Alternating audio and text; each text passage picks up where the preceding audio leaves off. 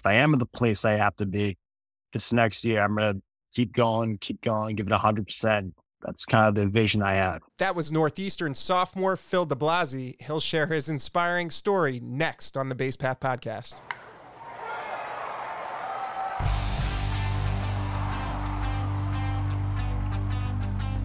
Welcome to the Base Path Podcast, brought to you by New England Baseball Journal. We're back for one final edition before Christmas, and we have a special guest that captures the spirit of the holiday season. I'm Dan Guttenplan along with Matt Feld. Today's guest is Northeastern sophomore Phil DeBlasi, who recently completed a 13-month cycle of radiation and chemotherapy to combat a diagnosis of medulloblastoma, a type of brain cancer. Phil, thank you so much for joining the podcast. Thanks so much for having me. Yeah, I saw I think it was at the end of November, you tweeted out that you had just completed 13 months of chemo.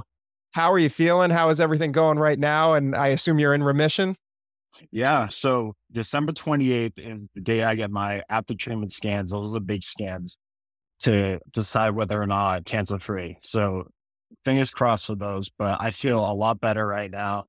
I saw Matt yesterday. I was in the facility trying to throw, get more done. I think now that I'm done with chemotherapy, my energy starts to come back and I'm able to do more than I could say even like 3 months ago. So yeah, I feel great. Phil, you mentioned you saw you in the facility yesterday and you were playing catch. Can you just speak to some of the progress you've made the last couple of weeks and some of the, I'm sure you feel a little liberated and you probably feel a sense of freedom in some respects. Yeah, no, definitely. That's a great way to put it. I mean, progress I made, even in the last couple of weeks, has been a lot. And I think to really grasp it, you got to look at the last few months. When I first started throwing, the ball would come out of my hand. It would just go directly to the right or to the left. It wouldn't really go forward at all. And now I'm able to play catch up to like 40 feet. And that's still a work in progress. But like you said, that's liberating. That's made me so good. And having all those things going right, seeing progress and all those things, whether it be physically, mentally, that boosts my morale and makes me happy and motivates me. Phil, I want to go back to when you initially recognized symptoms that caused you to kind of get this addressed.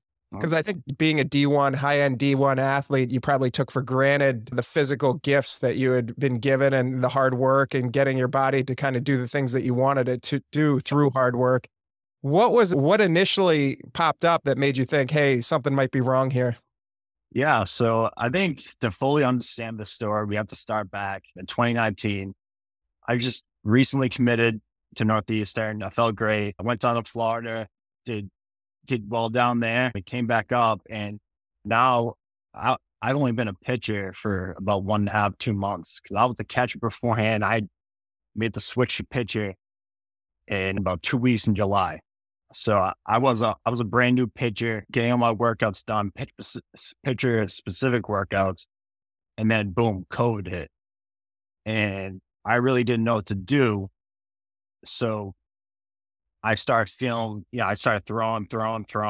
I felt a little notch in my, and because it wasn't like very important to be seen, I had to wait until June. So I had to shut down all of May, get seen in June. And they diagnosed you with a labrum tear. I was like, okay, I've got a second opinion. And the other doctor came back and said, it's a sprained labrum. So I had to shut down all the gym and I started throwing again in July of 2020. And for some reason, this labrum tear or labrum sprain it was nagging me. It wouldn't go away. So I had to shut down completely and just rehab. So I rehabbed from July 2020 to October 2020. And I feel when I was done with that rehab, come the off season. So now we're just getting into 2021, like January. Come that off season, I started throwing bullpens again. I felt like I was in the best shape of my life. I was ready to go out there, ready to compete. And then fast forward to the season. The season started late that year because of COVID and all that. So I think the season started in late April. Fast forward to a couple weeks before the season, I tore my hamstring on my right side.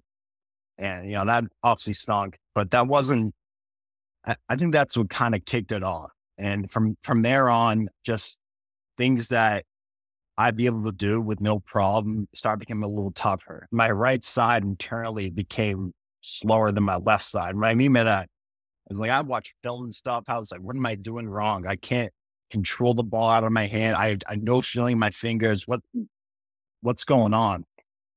And all the film looked fine. But just the fact that I was losing control on my right side and the fact that I was a little slower kind of threw me off. So I dealt with that from April to August, and it got progressively worse as time went on.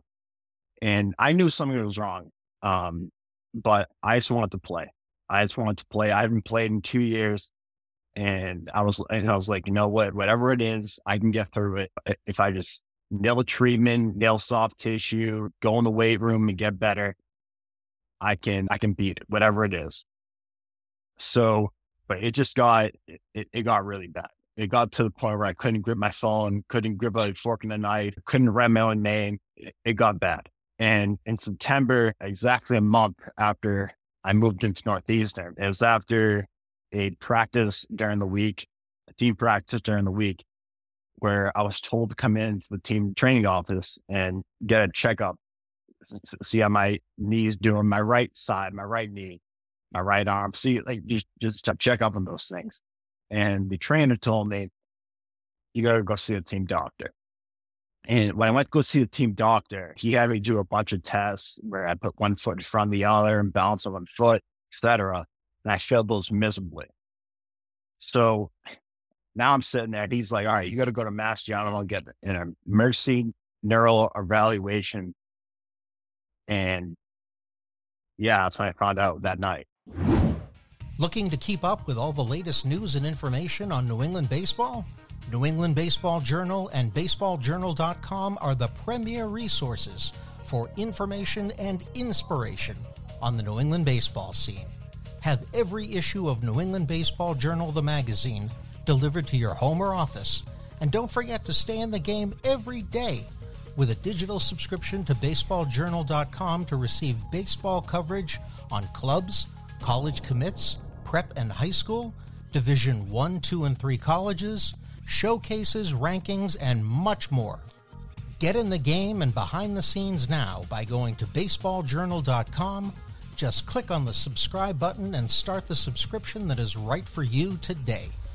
New England Baseball Journal is a Siemens Media publication. Siemens Media. Inspiring, informative, insightful.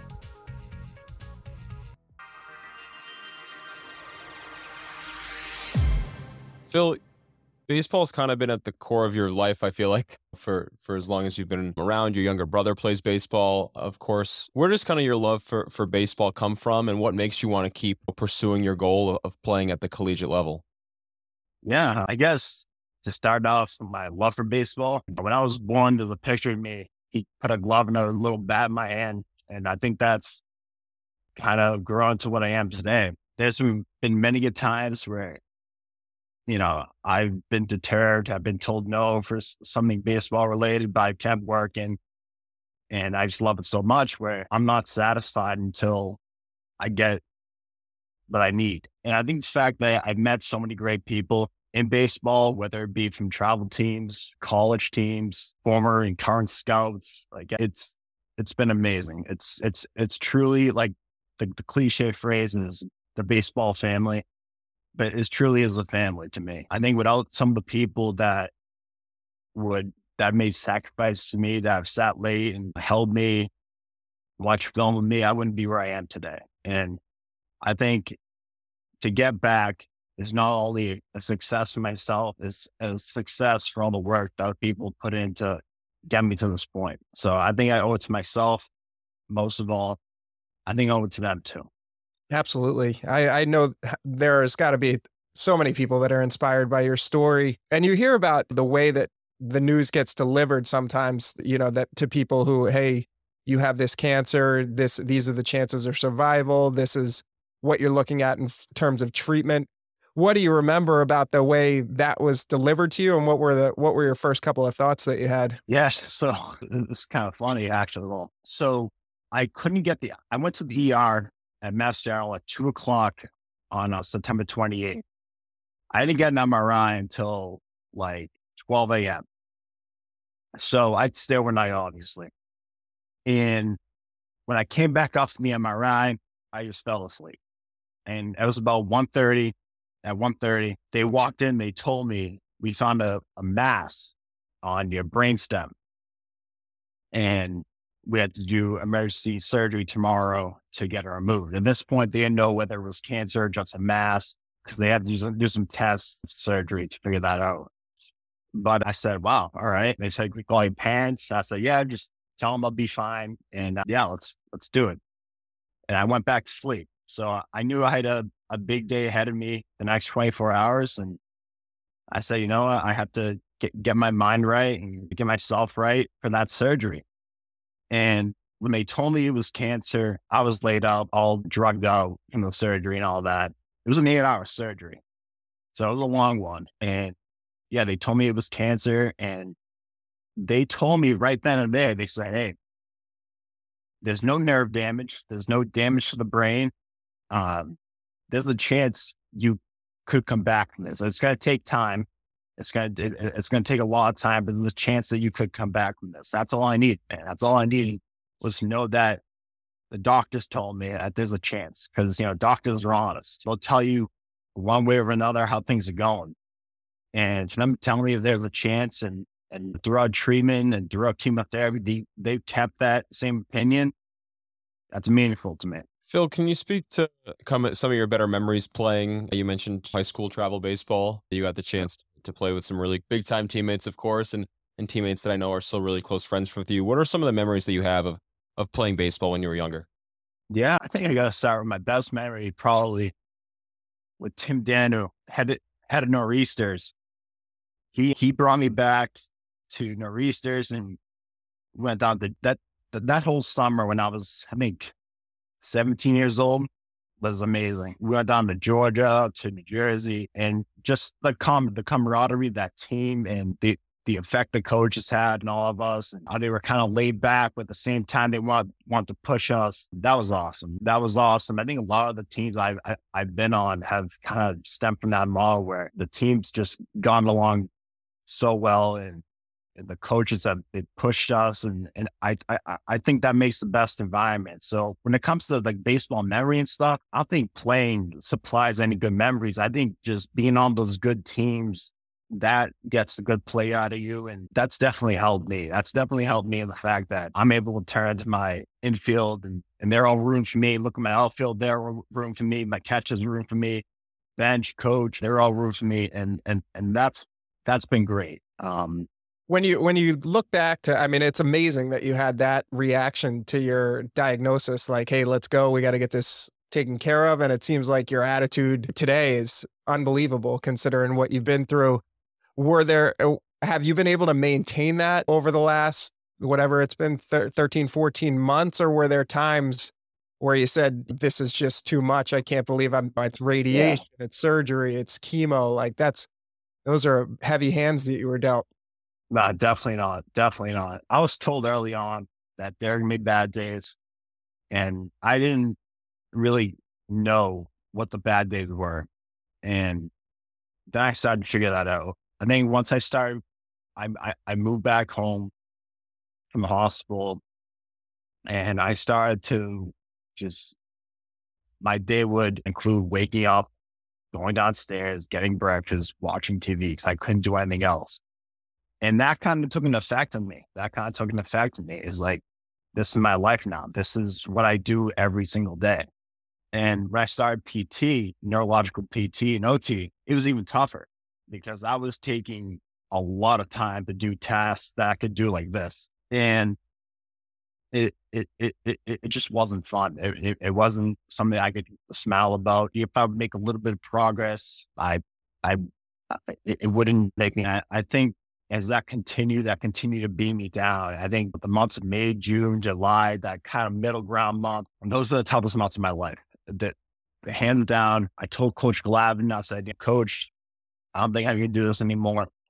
I don't think there's a possibility of me coming back. I'm just seeing no progress. I was seeing little to no progress. And I was down in the dumps, as they say. But luckily that all changed around in August where I was able to drive. I was medically cleared to do that. I was seeing progress in what I could do at the gym and throwing a little bit and doing some like the functional stuff around the house where you can't really using a fork and knife or writing a little bit. So that progress has played a negative and a positive part in these last 14 months where it's gone from I'm done. I'm never coming back. I'm never doing anything I'm going to give it everything I got this next year and reevaluate from there. Phil, what's the support been like from Northeastern, from your teammates there and from the coaching staff over this last year? Yeah, they've been great. It's amazing. Like I said earlier, like the cliche phrase, baseball family. I got there and within a month I was out. They didn't really have time to warm up to me. I didn't have time to get to know, but this support from last year's team was amazing. From this year's team was amazing. Coach Glavin, Coach Cobb, Coach Puccio have all been ready to go, ready to support me, ready to get whatever I need when I come back to campus. They've been awesome. My teammates, they all, on my last day of chemotherapy, they all surprised me and they all filled up the hallway.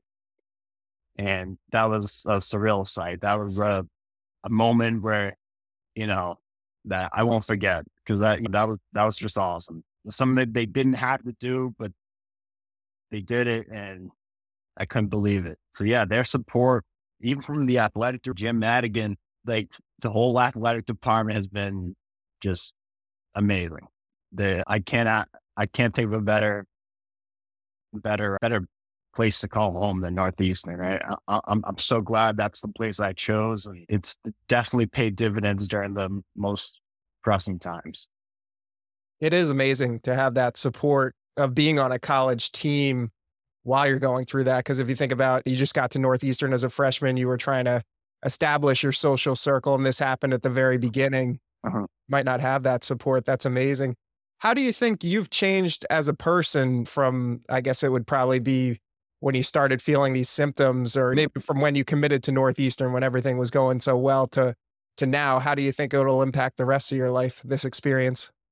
Yeah, I think change has definitely happened. Change has definitely happened where right now I'm more of a result-driven person. I know I have to get to a certain point, but I'm not rushed to get there. So let me do what I need to do my time to get to that point. I think beforehand I was trying to impress everybody where I was like, oh, I'm going to do this to impress that person, to impress this person. But now I understand that things might be a little tougher than they were beforehand. I might not have as much ability to do things. So let me do it at my pace. And I think I'm more motivated than I was.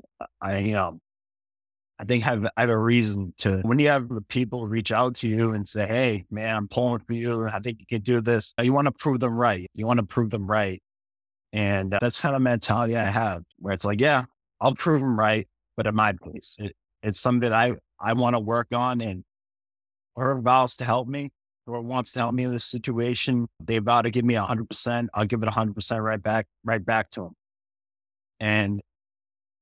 But definitely more of a just laid back, relaxed kind of person now. Phil, the holidays, of course, are next week. Christmas is next week. I have to assume they must feel a little relief and a little happiness that this Christmas is probably going to feel a little different with your family than last year's did. Yeah, no, definitely. Last year's Christmas didn't even feel like Christmas. I just finished radiation. I was tired. I slept most of the time. And I think I had 4 chemo sessions under my belt, and I wasn't feeling too hot. This year, he's over. Chemotherapy's over. 4 days after Christmas, I'll be able to find out if I'm cancer free. So there's a lot of excitement going around. I'm able to go back to the gym, go back to the facility and throw and stuff. Yeah, I feel great right now. I can't wait to see all my family. They've all supported me as well. And seeing them and being around for them it's great. Yeah, I can't wait. Was the chemotherapy the most draining part, I guess? I mean, it sounds like it's just so taxing on the body. Like, how often were you doing it? What were those days like? Yeah. So I had 30 sessions, one of the longer tenure of chemotherapy they could give. And what I did was I did 4 every Friday at the end of November and the beginning of December. So that went from end of November to beginning of December. And then I had cycles. They were like A and B cycles where I'd have 3 and then 3 weeks off and then 3 and then 3 weeks off. So I did that from January to, February to November and this year. And that was brutal. That was tough because when I first started, my body was just getting used to it. And I would feel nauseous. I would feel my head would start hurting. I'd feel dizzy. I'd feel, and on top of everything else, on top of the whole right side not working, that was tough to combat. But when I started working out and getting my blood flowing a little better, it didn't really task me as much. It still was take 2 steps forward in the right direction. I have a chemotherapy appointment. I take 10 steps back. That's how it was. But physically, it wouldn't task me that much in those later months. And I definitely attribute that to me moving around more, me focusing more on what I put in my body. Hydration was so important through all this. And just being able to be free and return to my life beforehand. I think seeing turf instead of seeing tile in a doctor's office made a huge difference. And so, yeah, I mean, it was tough. It definitely was tough. I'm not going to downplay it, but it got better as time went on. It definitely got better as time went on. Phil, you mentioned it too, in terms of your family, of course, has been right there with you. Also, can you just speak to being a role model to your younger brother, who of course also is all in on playing baseball, it seems like, and just the relationship that you have with him? Yeah, no, definitely. He wants to be like me. He wanted to pitch because I pitch. He wanted to play baseball because I play baseball. And I think, setting the best example is the least I can do for him. When things get tough, show him, whether it be this or whether it be something baseball. But when things get tough, show him that, hey, it's still possible. You just got to put your head down and grind. And and if you put 100% into it, you'll get 100% out. And I think that's so important to him because he's still 11 years old. He has a long ways to go if he decides to play baseball when he gets older. But I think teaching him life lessons where you can do this, you can do that is so valuable. It's so valuable to him. And he's kind of like the person that needs to be turned up by his coaches. I was kind of the person that needs to be toned down. So I think providing that medium where I can say, hey, do this. And he can say, no, I don't want to do that. It's great. And we're able to connect so well when he really thinks about what he wants to do and how to do it. We're able to connect so well. He listens. He's very talented. I think when it's all said and done, he'll be better than me. I think I'm looking at him. He has a size, he has all that stuff. I'm saying, hey, Thomas, man, you just do this, this, and this, get those things right. You'll be great. You'll be good. Yeah. And regardless of whether he ends up playing baseball or not, the example you've set for overcoming challenges, we're all going to face them in life. And what a great example you've set to him. The last question I have for you is there some happy ending that you have in mind for this story? Like, would it be getting back on the mound at Northeastern, or when you've been in this grind for the last year and a half and you've got these important dates coming up? Is it just day to day? Yeah. I mean, right now, so I learned this last year that having expectations isn't good. Expecting yourself to, in 2 months, I'm going to be able to throw bullpens and do whatever. I can't have that. So I guess in the short term, it's day to day. But when I look long term, I want to get back on the mound. I feel like this is a good story no matter what I do, no matter what the outcome is.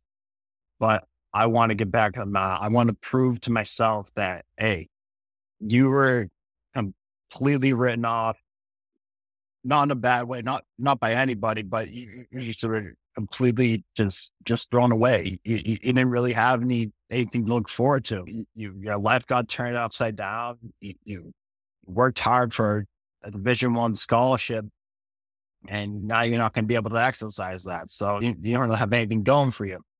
So I want to prove to myself, knowing all that I can still do it. I I want to get back in the field eventually. But if that can't happen, that's not something I'm going to push. I put my body through a lot these last 14 months. I'm tired, but at the same time, I'm motivated. I'm happy to be where I am. I'm happy to have the support I have. And I think with all that, my work ethic, and I think with all that I can make something happen. So, I mean, I guess I just have to see. I have to see where I'm at. And if I'm not in the place where I need to be, I'm not going to push it. I'm not going to put myself at risk. But if I am in the place I have to be, then you bet that this next year, I'm going to keep going, give it 100%. And yeah, that's kind of the vision I have. That's awesome. Well, you're doing great. Phil, I really appreciate you taking the time this holiday season. I'm sending strength your way and your family's way. I hope it's a much more enjoyable season for you this year, and we'll be following you all the way. Thanks, guys. I appreciate it. Thank you so much, Phil. No problem. Thank you. Thanks to Phil DeBlasi for sharing his inspiring story on the Base Path Podcast. Rate, review, subscribe to the Base Path Podcast on your preferred platform. Thanks to our producer, David Yaz. The Base Path Podcast is a Siemens Media production.